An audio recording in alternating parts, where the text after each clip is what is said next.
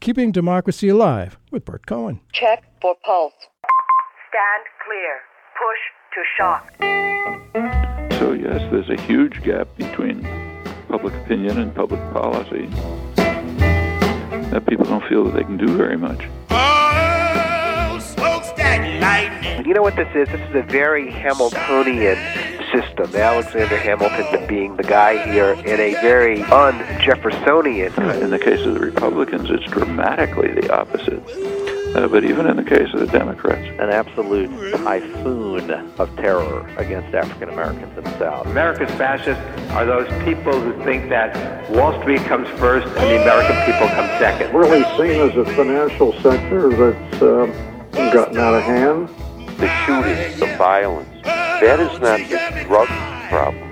That is, in fact, the drug policy problem.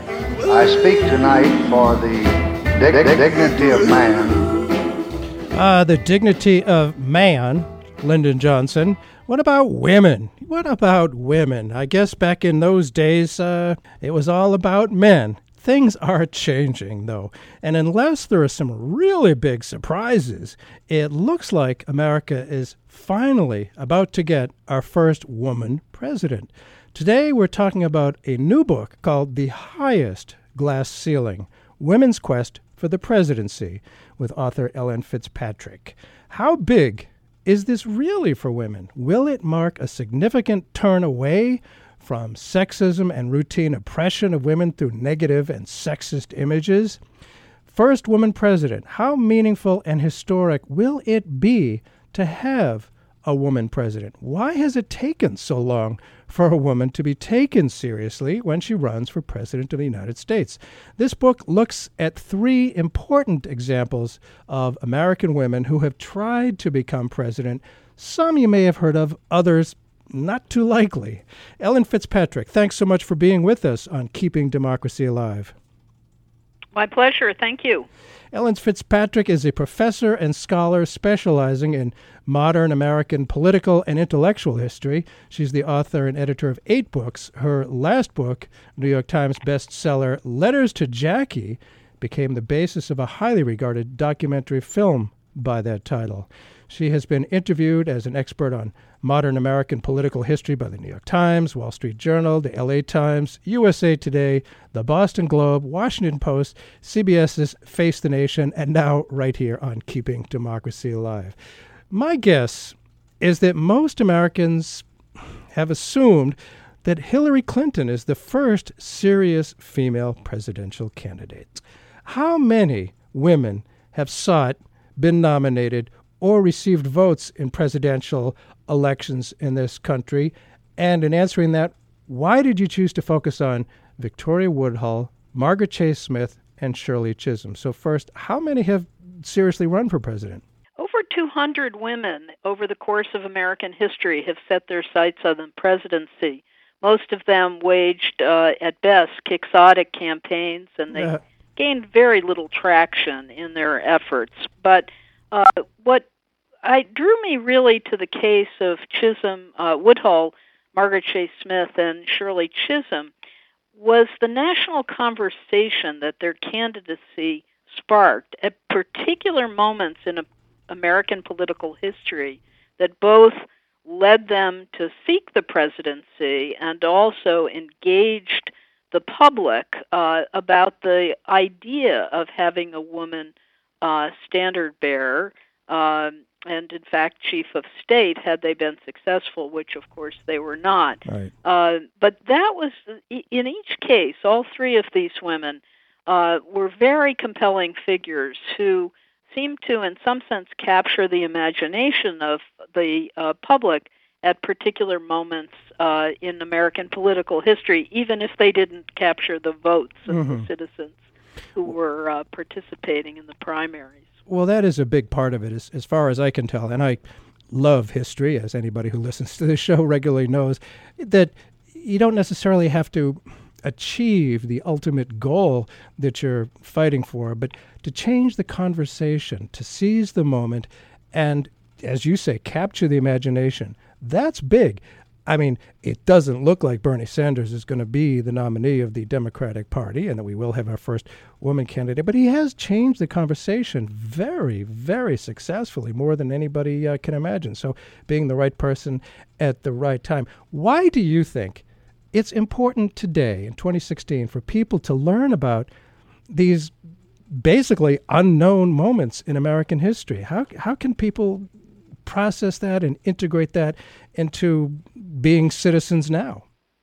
I think that it really very much helps to contextualize Hillary Clinton as a candidate in this race, whether people favor her or disfavor her, whether they plan to vote for her or whether they oppose her candidacy.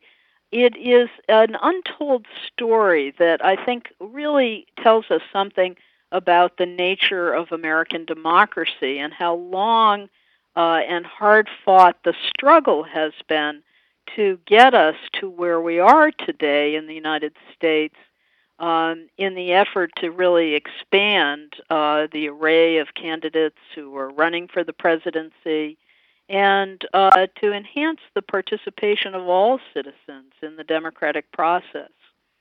Yeah, democracy, what a concept.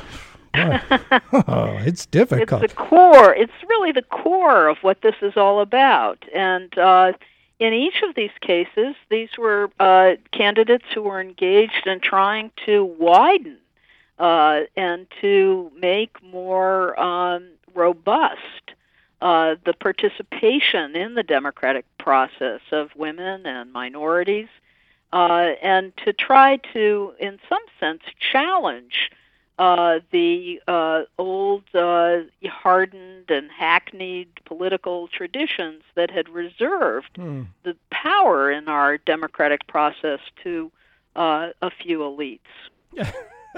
Yeah, that a lot of that continues on and on and on. And I guess psychologically as well as historically, people like to hold on to the familiar, even if it's not so good anymore, and having the elites run the country, the same, basically old white Anglo-Saxon Protestant men for the most part. I mean, we had one breakthrough with John Kennedy, but, holding on to that, it's tough to let go. And interesting, about being dragged to make changes that in the aftermath of the war against Southern independence, also known as the Civil War, Congress considered allowing black men voting rights. African Americans got the vote well before women did. Does this outcome shed any light on why the nation may have elected an African American before it has elected a woman to the presidency? Well, that's a very interesting dimension of this story, Bert, and it's, as you point out, there are deep historical roots to this story. During Reconstruction, as the Congress debated the 14th and 15th Amendment, conferring citizenship and then voting rights on African American men, the women suffragists saw this as a moment to try to press the case for voting rights for women. And they didn't succeed in doing so. That was that would be deferred, of course, until 1920 when the 19th Amendment to the Constitution was ratified. But it didn't go unchallenged, and that's where Victoria Woodhull really emerged as the first woman to seek the presidency. She was very much of a mind that having a candidate who embodied a cause might well rally Americans, perhaps more than a broader philosophical change that women suffragists hoped to achieve by promoting, the fundamental truth, as they saw it, of women's political equality. So I'm not sure that, the politics of it were certainly complex, and the suffragists, of course, some of the leading suffragists resorted to racist argumentation and making their case that certainly white women should be allowed to vote if African American men were being enfranchised. And of course, lost in this mix were African American women who were given rights as citizens under the 14th Amendment, but were still denied voting privileges. So it was a complex interplay of forces that ran through that entire period in the late 19th century. Interesting, trying to analyze the degrees, quantify the degrees to which there is discrimination. Is it more against black men or all women?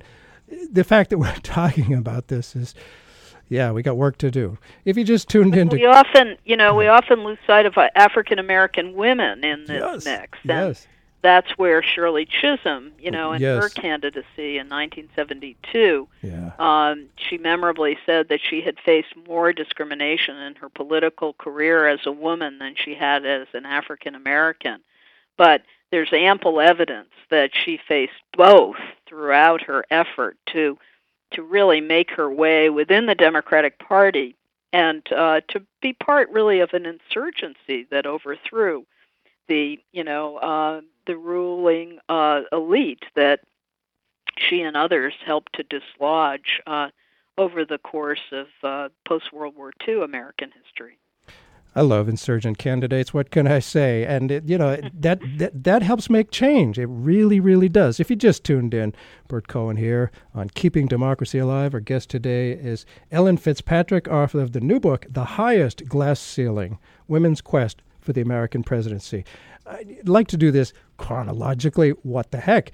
And talk about getting elected, winning. Money, let's face it, is crucial to politics. Always has been. I think it's a lot worse now than it ever has been. And to raise significant money, potential investors need to have some degree of reassurance that their investment would not be for nothing. They had to see. Correct. There's a chance of paying off. And Hillary Clinton has been the only one to raise major money, except for the character you introduced me to anyway, Victoria Woodhull. She ran for president, as you mentioned, well before women even had the right to vote, way before. Tell us about her and about her unique financial advantage and how she made use of that. Yeah, Victoria Woodhull really is an interesting figure, particularly in light of the conversation that's going on in the current campaign. Talk about ties to Wall Street. She actually was a Wall Street broker, and she had a very remarkable career. She grew up in relative poverty in a very hard-scrabble, family that had more than their fair share of difficulties. Her mother seems clearly to have been mentally ill. Her father was a grifter. And at the age of 15, she was essentially married off by her parents to a physician who had been called in to treat her for a fever. He turned out to be a ne'er-do-well, opium addict, and a guy who spent most of his time in bar rooms and brothels. She left him, and after having 2 children, and went on to have a career as a spiritualist and a clairvoyant. And she went to New York City in the late 1860s, where with her second husband, a Civil War veteran named Colonel Blood, who she then met Cornelius Vanderbilt, one of the richest men in America, who turned out to be, in addition to very wealthy, a superstitious eccentric who was very interested in Woodhull's powers as a clairvoyant and her capacity, he thought, to put him in touch with his deceased mother. He also learned that Woodhull and her sister, who was also a clairvoyant and spiritualist healer, seemed to have offer remarkably prescient stock tips. And so he decided to back them, and Woodhull began speculating in gold and bonds and became incredibly wealthy. Vanderbilt staked the 2 women, and they became the first women to open a brokerage firm on Wall Street. Wow. And with the fortune that she amassed, Woodhull bought, a mansion in Murray Hill and presided over a really kind of an an oddball salon in which she would bring corporate leaders and anarchists together for evenings of discussion and conviviality. And through all this, she became involved in, she moved into the circles of the women's suffrage movement. And they were only too glad to see her. First of all, she had a lot of money, and she offered to contribute to the cause. And I think it was Elizabeth Cady Stanton or maybe Susan B. Anthony who memorably said, when Woodhull came to Washington to participate in a suffrage meeting, that they were really getting traction now. Wall Street had come to Washington to a suffrage meeting, and so Woodhull was able, when she decided to run for president in 1870, she announced her own candidacy, was able to self-finance her endeavor, and she started her own media operation, a newspaper that was designed to promote her candidacy. Interesting, and so many aspects of that are interesting. One wonders, now there's so many things a candidate can spend money on, mailings, TV ads, radio ads, et cetera. Back then, it was all print media. They didn't even have electricity. So print media was. And it was also, the thing about Woodhull, she was strikingly modern in her approach. In this period, presidential candidates were not really supposed to be out campaigning and promoting themselves. That was seen as really a sign that they lacked the virtue that was really required of the office that they, to fulfill the office that they were seeking. So when Horace Greeley went on a limited campaign tour of Connecticut, the newspapers condemned him as the, quote, great office beggar because he gave a couple of speeches. And, the idea was that they would stand at a dignified remove and be tapped by the party leaders. Well, nobody was going to tap Victoria Woodhull, so she created her own political party, her own campaign operation, and her own media vehicle to try to get her on the map. And she succeeded remarkably, and certainly in acquiring a national profile and eliciting a great deal of coverage of her bid for the presidency. Interesting. And why is it that people haven't heard of Victoria Woodhull? Is it that the writers of history books, just go along with what's myth, what's the official history? This is a significant figure in American history. Well, she's known to historians of women primarily for what happened after this presidential run, where she really became famous as a free love advocate and a radical. But this moment where she mounted the presidential campaign turns out to have been pivotal, I think, in the positions that she later publicly took and really became famous for. I think the answer to your question in part, Bert, is that the stories of this kind about women presidential candidates have fallen really between presidential historians who tend to have focused on males who became president. Mm-hmm. Women have not succeeded in this domain, on the one hand, and then historians of women who haven't really focused much on presidents, since few women have ever, no woman has ever achieved the office in the United States. So there seemed to be a kind of way in which this part of the story, this dimension of American political history, dropped out of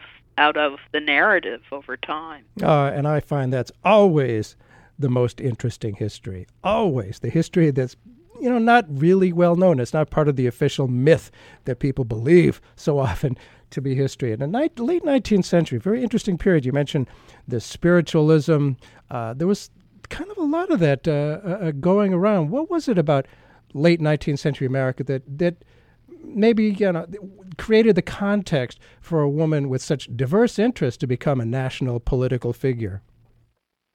Well, part of it was the activities of the suffrage movement, but it was also the fact the late 19th century Americans had lived through just an extraordinary change in the world that they inhabited. I think it was Henry Adams who memorably said that, he felt that he was not living in the same country in which he had been born in the late 19th century, that so much had occurred.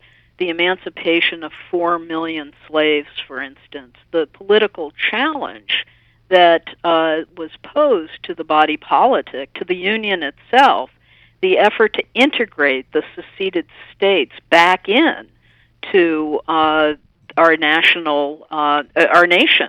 after the Civil War, to determine what rights and liberties would be conveyed as a result of emancipation. All of these things were very much up in the air, and it inspired people like Victoria Woodhull and some of those who followed her campaign to imagine that it was a moment in which previously unthinkable things could occur in the United States, that really radical and revolutionary change might take place. In 1870, Victoria Woodhull was saying that, less change than we have already observed could put a woman in the White House next year. This was in 1870. Long time ago. Yeah, well, a little bit. There was that sense of being at a kind of liminal moment during Reconstruction. We know, however, that the outcome really was less than satisfactory on all fronts, that many of the liberties that were conveyed through the constitutional amendments were rolled back with the rise, of course, of Jim Crow and segregation and the post-Reconstruction South. So, it was a whole another half century of and beyond efforts had to be really undertaken to really vindicate the rights that African Americans, in theory, won in the aftermath of the Civil War. Big changes take a long time to happen, as we've seen. They do, yes, and one of the things that I think is quite compelling about the story that I looked at is the generations of women who really committed themselves to trying to advance women's participation in national politics, despite, very, very persistent and discouraging obstacles along the way.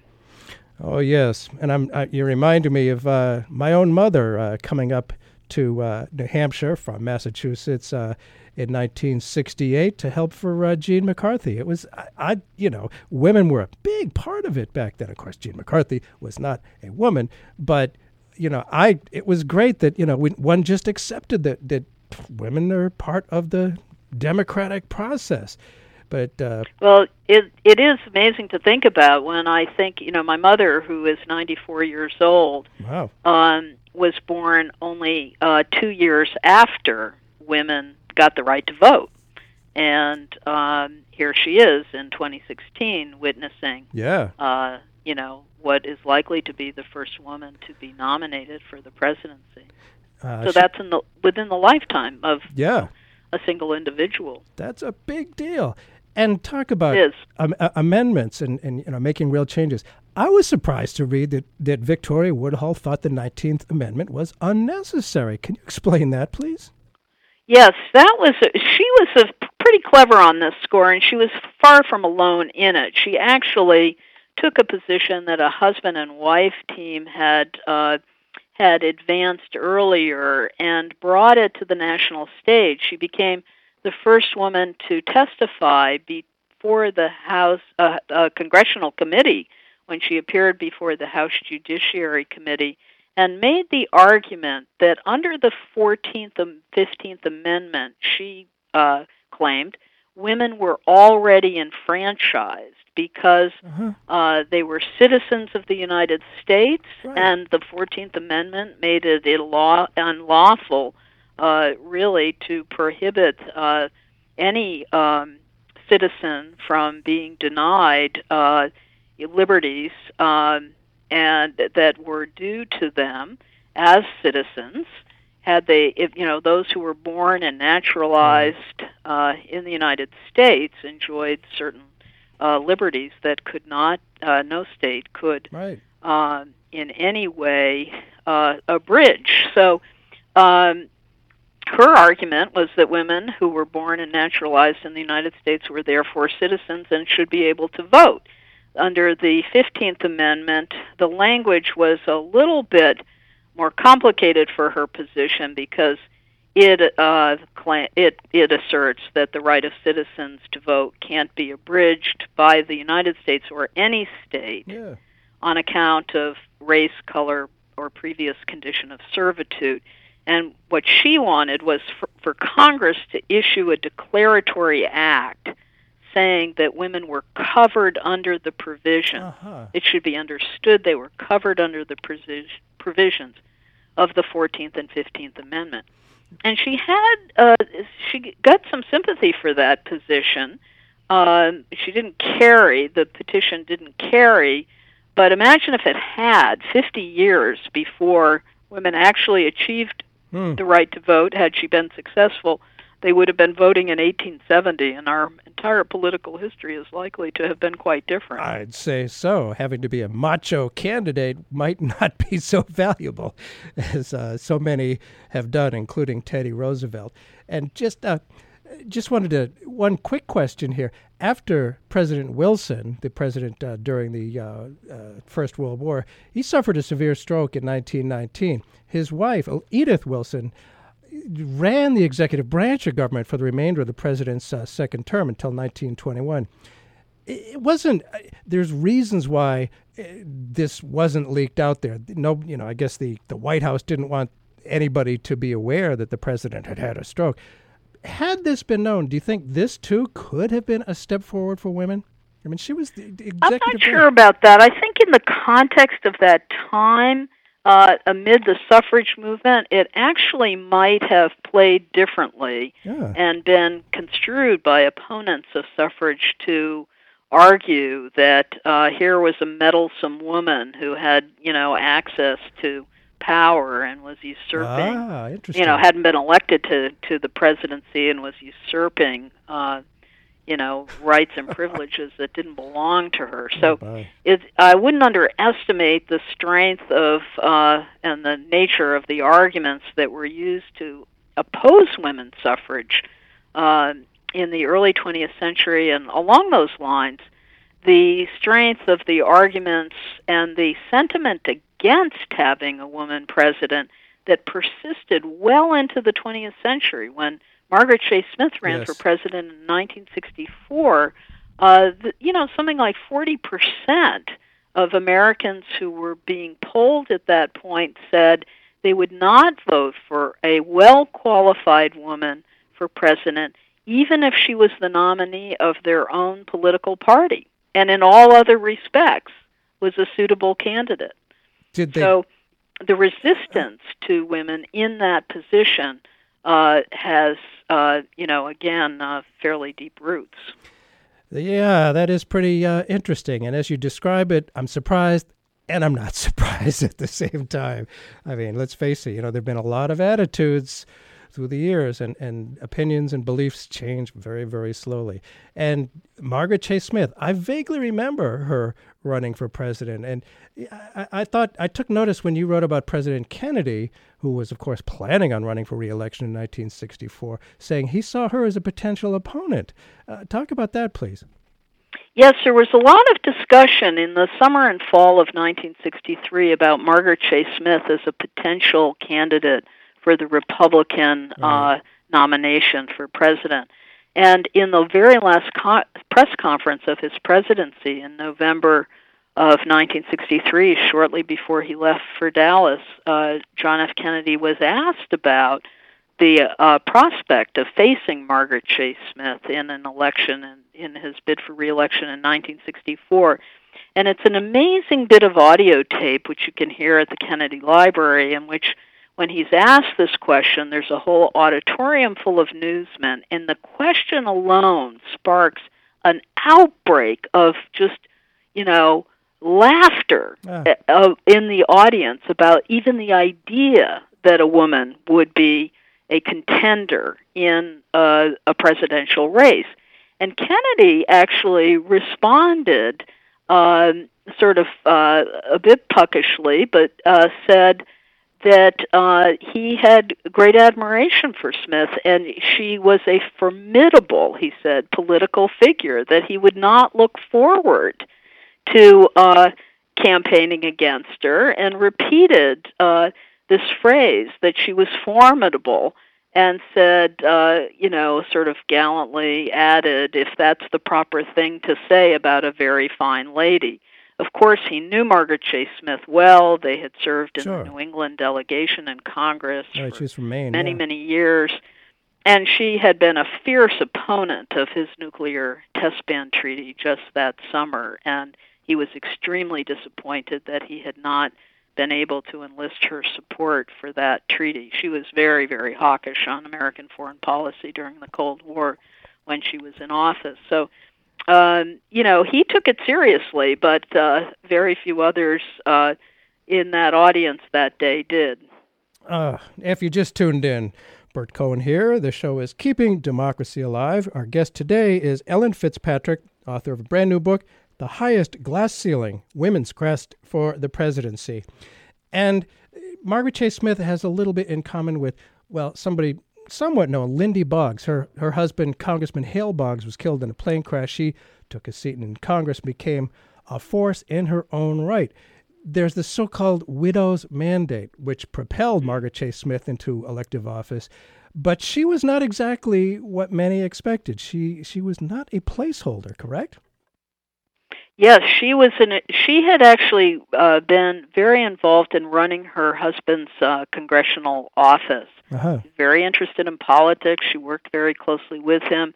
And when Clyde Smith died in office, and in fact, as he was dying, a press release was issued in which he called upon his constituents, since he was coming up for re-election, to vote for his wife should he not survive to run in the upcoming primary. And the Maine Republican Party went along with this, in part along the lines of the widow's mandate, which worked this way. They would have a woman who was the daughter or wife of the deceased office holder run in a by-election or be appointed by the sitting governor to fill out the term. But the notion was that that would be until they could find a suitable male candidate to run and then take her place. Well, Smith refused to get out of the way, and she competed not only in the by-election, but for the regular seat, and she won, and really became the longest-serving woman in Congress in the 20th century, and the first to be elected both to the House and the Senate, and had really a very, remarkable political career. By 1964, she was a national political figure, greatly admired by many Americans. And I remember I was 13 at the time, and thinking, I like her. I'd like to have a woman president. I disagree with her on defense policy. She was very hawkish. Did that serve her well? I mean, the times were pretty hawkish, let's face it. Did that help or hurt her political ambitions? It did serve her well during the Cold War, and it served her well in the state of Maine, where she managed to get an enormous amount of federal money for the Bath Iron Works and for defense industries that were extremely important to the working people of Maine, obviously. And so in that sense, that's true. She's a complicated figure, though, because also during the Cold War, she was the first member of Congress, and certainly did so most dramatically, to publicly stand up and oppose Senator Joseph McCarthy's anti-communist crusade. And she did that within the very first few months of McCarthy's anti-communist investigations. In February of 1950, he announces that in Wheeling, West Virginia, in this infamous speech, that he's aware that there are over 200 communists who are currently employed in the federal government, and then began his investigations. And in June, Margaret Chase Smith stands up in the United States Senate and challenges McCarthy, who was a member of her own party, in her famous Declaration of Conscience. Only a few other senators, all of them men, of course, because she was the only woman serving, endorsed that declaration. But it was an extraordinary document that really rewards reading even today. Wow. And one can't help but notice that oftentimes in politics, sometimes women have more, shall we say, chutzpah than men. She certainly did. Yes. There's no doubt about it. And she remained fiercely independent throughout her political career. Yes, you know, that one of her colleagues and Republican colleagues once said of her, you know, if she votes with us, it's a coincidence. So, you know, they just couldn't ever predict which way she was going to go. She was actually quite liberal on many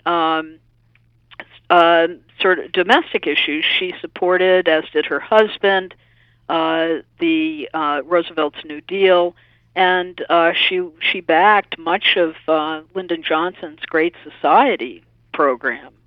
So, you know, it was in the realm of foreign policy. However, she served on the Armed Services Committee. That she, you know, was clearly very conservative in that arena. Did her name get placed in nomination at the 1964 convention? How did that effort come to its conclusion?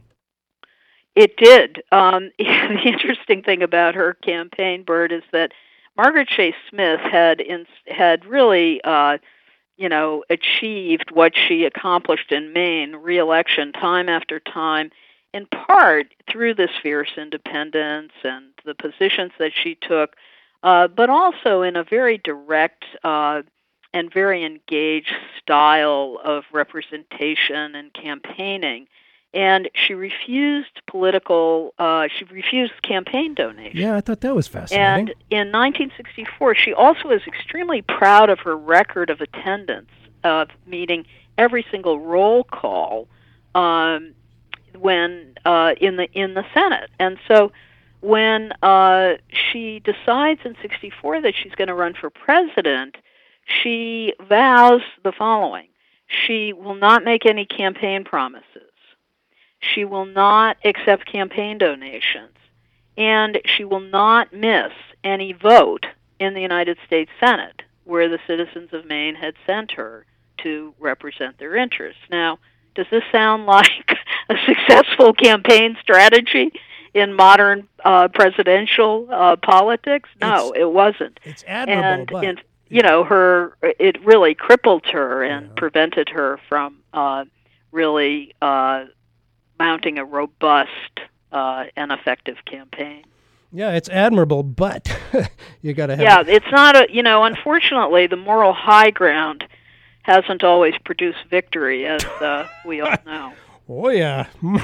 Oh, boy, yeah. And when you were talking about the power of money before, thinking about the lack of moral high ground, Nixon, his time to leave happened when the big moneyed interest decided it was time for him to leave. It wasn't until that point when the big money people behind the Republican Party said, he's gone. He's out of here. Money is just... Well, yeah, you know, and the other thing, Bert, is that these campaigns have, as you well know, become more and more expensive over time, and that's partly a result of the primary system.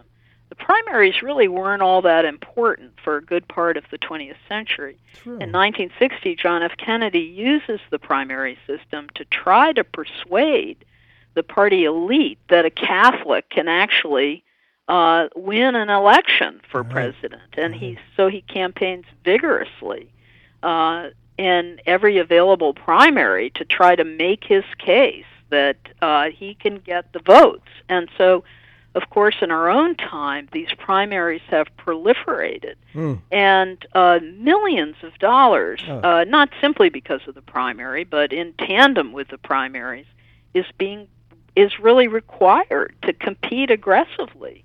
Yeah. The media-saturated nature of modern politics, the professionally run and managed campaigns, all of this costs an enormous amount of money. And there you had Shirley Chisholm in 1972 Yes. trying to run a campaign on her American Express card. I mean, she couldn't get the money. And no woman prior to Hillary Clinton has ever succeeded in putting together the war chest that has been required. It's ironic, of course, that this is now the Clinton's success in this regard is often cast as a liability, as a negative, that, she's too close to big donors and big money and financial interests. Well, it's true, and I definitely want to talk about that before the end of the hour, but I have to say, I loved Shirley Chisholm. I found her terribly inspiring. I just thought, she's for real. She captures the imagination. Why did she, all right, some people may not remember, believe it or not. She was a member of Congress, I believe. Why did she think she had a shot at the presidency in 72? Because Shirley made the point that for her whole life she had been told that she didn't have a shot at most of what she had achieved. Right. She began her political career as a student at Brooklyn College by going to the local meetings of the 17th Assembly District Democratic Club. It was run in Brooklyn by an Irish political boss and machine. And even though the district was becoming increasingly African American and Puerto Rican, these white guys oversaw the entire spoils system and shut out many of the constituents who, like Chisholm, aspired to participate in the process. But she wasn't discouraged by that. She stayed in, and she began, by doing the kind of women's activities of, decorating, cigar boxes for raffles and this kind of thing. And then eventually she decides, hey, I'd like to be a candidate myself, and she runs for the New York State Assembly. And she faced enormous opposition even there in trying to advance herself as a political candidate. But she persevered and she won. And then in 1968, she decides to run for Congress. And she, again, a lot of opposition, even from African American men who were her compatriots, really, in trying to mount a political insurgency against that old machine. They were discomfited by the idea of her political ambitions. And she basically said, to hell with you. I'm going to run anyway. I don't care if you approve of me. And same thing in 1972 when she puts herself forward as a candidate for president. She was discouraged from doing so. And she was also, in 1972, very dismayed to see white feminists who celebrated in principle the idea of a woman running for the presidency, refusing to endorse her. I was furious at Bella Abzug. I was wondering about that. Who insisted that she stand on the dais with Chisholm when Chisholm announced that she was running for president, and then withheld her endorsement of Shirley. Well, I have to assume that Bella Abzug was for George McGovern, again, one of my favorite candidates. But that was somewhat surprising. I wonder if, do you think she thought there was a bigger barrier being a woman or being African American? Well, I think what was in the mind of people like Abzug and Friedan and Gloria Steinem, who certainly have said as much, was that it was so important to defeat Richard Nixon that Shirley's campaign, which wasn't, they thought, going to go anyplace, would be a waste of, energy.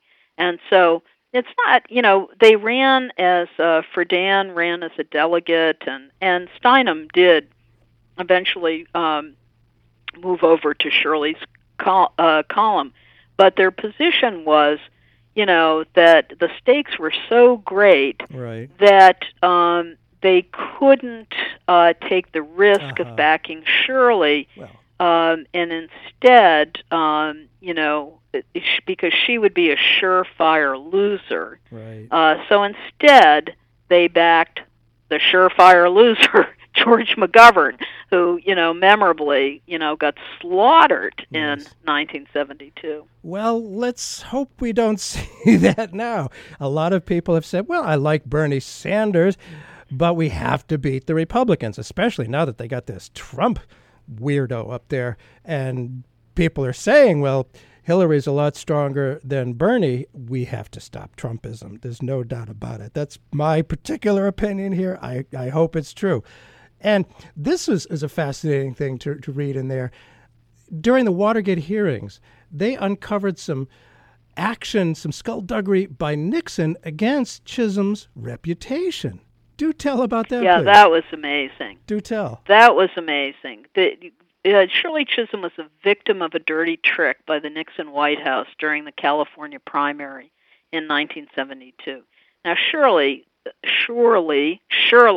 was no threat to Nixon politically, but she had been a vociferous critic of Nixon and, I knew I loved her. Powerfully anti-war throughout her time in Congress, and extremely outspoken in that regard. Yes. And that didn't go down well with the Nixon White House. And so what happened was that some of the Nixon campaign staff stole some stationery from Hubert Humphrey's headquarters, and they wrote upon this stationery a fictitious press release, allegedly coming from Humphrey's campaign rather than Nixon's, saying that African Americans should be leery about voting for Shirley Chisholm because she had a history of mental illness, that she had been hospitalized repeatedly, put in mental institutions in the past for dressing as a transvestite and behaving erratically. She was psychotic and, sort of found on the streets. And they had actually come up with the details of what she purportedly displayed in the way of psychiatric symptoms from a textbook of psychopathology, and transcribed that into what they said were quotes from a psychiatrist that had treated her. The whole thing was completely made up. It never happened. Did the press pick up on it? Did it get any traction? It didn't, because the mainstream press didn't report it, but it was widely circulated, and it was a body blow to Shirley Chisholm, who was really upset, really devastated by the depravity of this. And not until Watergate, sometime later, did it come to light that this had actually been engineered by the Nixon White House. Oh, man, paranoia, as they say, will destroy you. Jeez, that's amazing. That is amazing. Again, Bert Cohen here, Keeping Democracy Alive. We're talking with our guest today, Ellen Fitzpatrick. New book, The Highest Glass Ceiling, Women's Quest for the Presidency. One last question about Shirley Chisholm, again, who I thought was terrific. Did she pave the way for Hillary Clinton's run for president? Why or why not? That's a great question, and I'll tell you something that I decided after doing this research. The pave the way metaphor doesn't really describe what happened here, because no woman could pave the way for another woman. The obstacles really, in some sense, weren't removed. They were simply repeated and revisited with each successive candidate. In other words, these women candidates really didn't have the power and weren't successful enough to remove the impediments that stood in the way of their successors. Now, that's one point. On the other hand, Shirley Chisholm was part of an insurgency within the Democratic Party after 1968 that pressed rules changes on the parties. Both parties, in fact, ultimately changed their rules to ensure that more women and minorities would be represented in state delegations and therefore at the convention and in the selection process. And so in that sense, Chisholm really was important in creating an entree for the future Barack Obama candidacy and Hillary Clinton's candidacy today. That opening of the Democratic Party that occurred after '68 really changed the political landscape and has made possible the candidacies from women and minorities that we see today. Well, we finally come to Hillary Clinton. In 1996, back in January 96, she received the lowest approval rating of any first lady in modern history. What happened to her esteem during the 1998 impeachment hearings, and what do you make of that reversal? And go ahead. It's so fascinating about this that Clinton was quite controversial as a first lady in her husband's first terms and the term in the failed health care initiative, and her, great prominence really in that effort to advance health care reform, and its failure certainly affected her reputation. During the impeachment hearings, however, the public saw her very, very sympathetically. It's kind of ironic because, when her husband was running for president, she said, I'm not some little Tammy Wynette standing by my man. Baking but cookies. The fact that she did stand by her husband during a very painful and humiliating episode in their own personal history, never mind the political history of the country, really raised her in the esteem of many Americans, and her approval rating soared. So when the Clintons left the White House, she was very popular, and that certainly helped her as she began to launch her own independent political career when she set her sights on election to the United States Senate in New York State. And that was 2000, I believe. Yes. Yeah, I wasn't certain. Now, I have to say, well, I don't have to say, but I will. I have differences of opinion with Hillary Clinton, that she's much more hawkish than I would like, surprisingly so to me. Not just the vote on Iraq, but Libya, Honduras, Syria, things like that. But my question is, does she think she has to demonstrate hawkishness? She has to look tough on foreign policy because she's a woman? I hate to go into this territory, but I wonder if why she is like that. Do you think because of course the president is also commander-in-chief? Is this necessary? Is this really is this politically, or is she really like that? Well, it's I won't pretend to be able to divine her inner thoughts on this subject, sure. But I will say this, that and Maureen Dowd memorably accused her of having her presidential ambitions in mind when she voted for the Iraq war resolution, and said in one of her columns in a sort of amusing twist of phrase that she knows that no woman candidate who has love beads in her jewelry case is really going to have a creditable claim on the American presidency. It's also true in the case of Margaret Chase Smith that her hawkishness in foreign policy, or service on the Armed Services Committee, really did, I think, led her to be taken seriously in a way, even though not very seriously, as it turned out, in her political career. So I would argue, I think, that whatever Hillary Clinton, I think that the position that she took on many of these issues that you've raised is not unlike that of many mainstream Democratic politicians who were males, although it stuck to her in a way that it didn't, for example, to John Kerry and to Joe Biden. And this whole question that Geraldine Ferraro was asked in when she was running as Mondale's running mate, when he ran for president, on, I think, Meet the Press, she was asked by a reporter whether she would be able to press the button.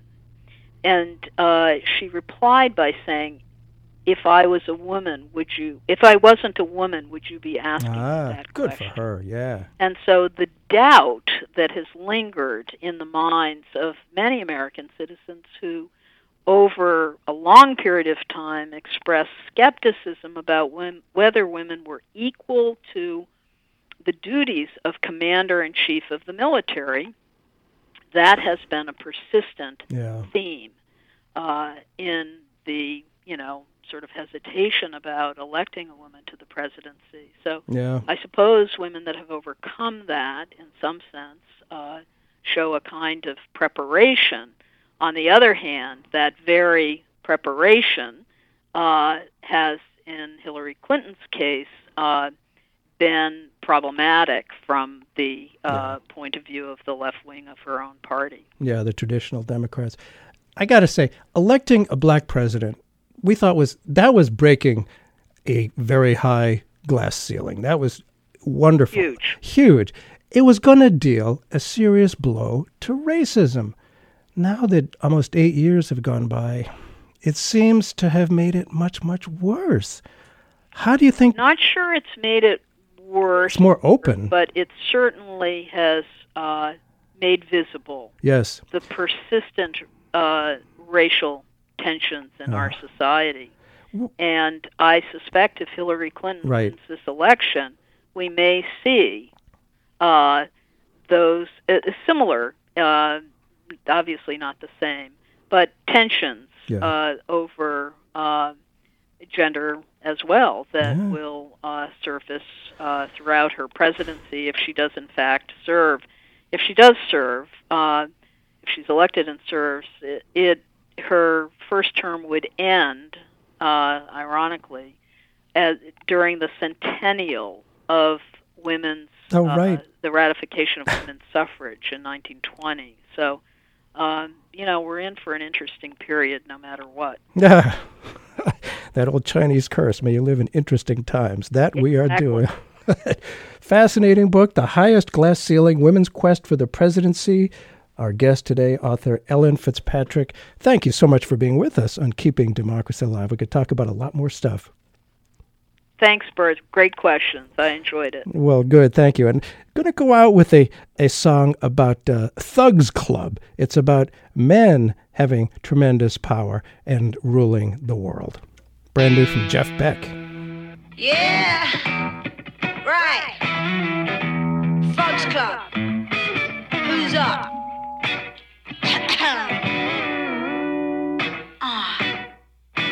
Looking for Larry, somebody seen him. I seen him with a case full of cash down apes, singing alright. Larry's alright. We're going after Larry, cause we got some questions, cause some of his sums don't add up, as long as little Larry's alright. Yeah, people like Larry are always alright. So we'll feed you greed till you're too fat to run. Then you'll hear the bang bang of the poor man's gun.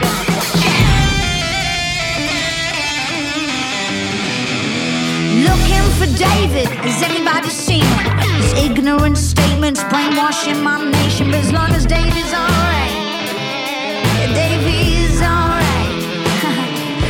We're going after George, that creepy little puppet. There's real men in those battleships, baby, fuck it. As long as Georgie Porgy's alright, generations of Georges are always alright. So we'll sit and watch the horrible things that you do. If someone points a finger at me, you just blame it on them. Cause it's a rich man's war, only the rich will win. Sit in their towers watching men suffering, but we won't fight your war no more. Cause it's a rich man's game, only the super rich win. Sit in their towers watching men suffering, but we won't fight your war no more.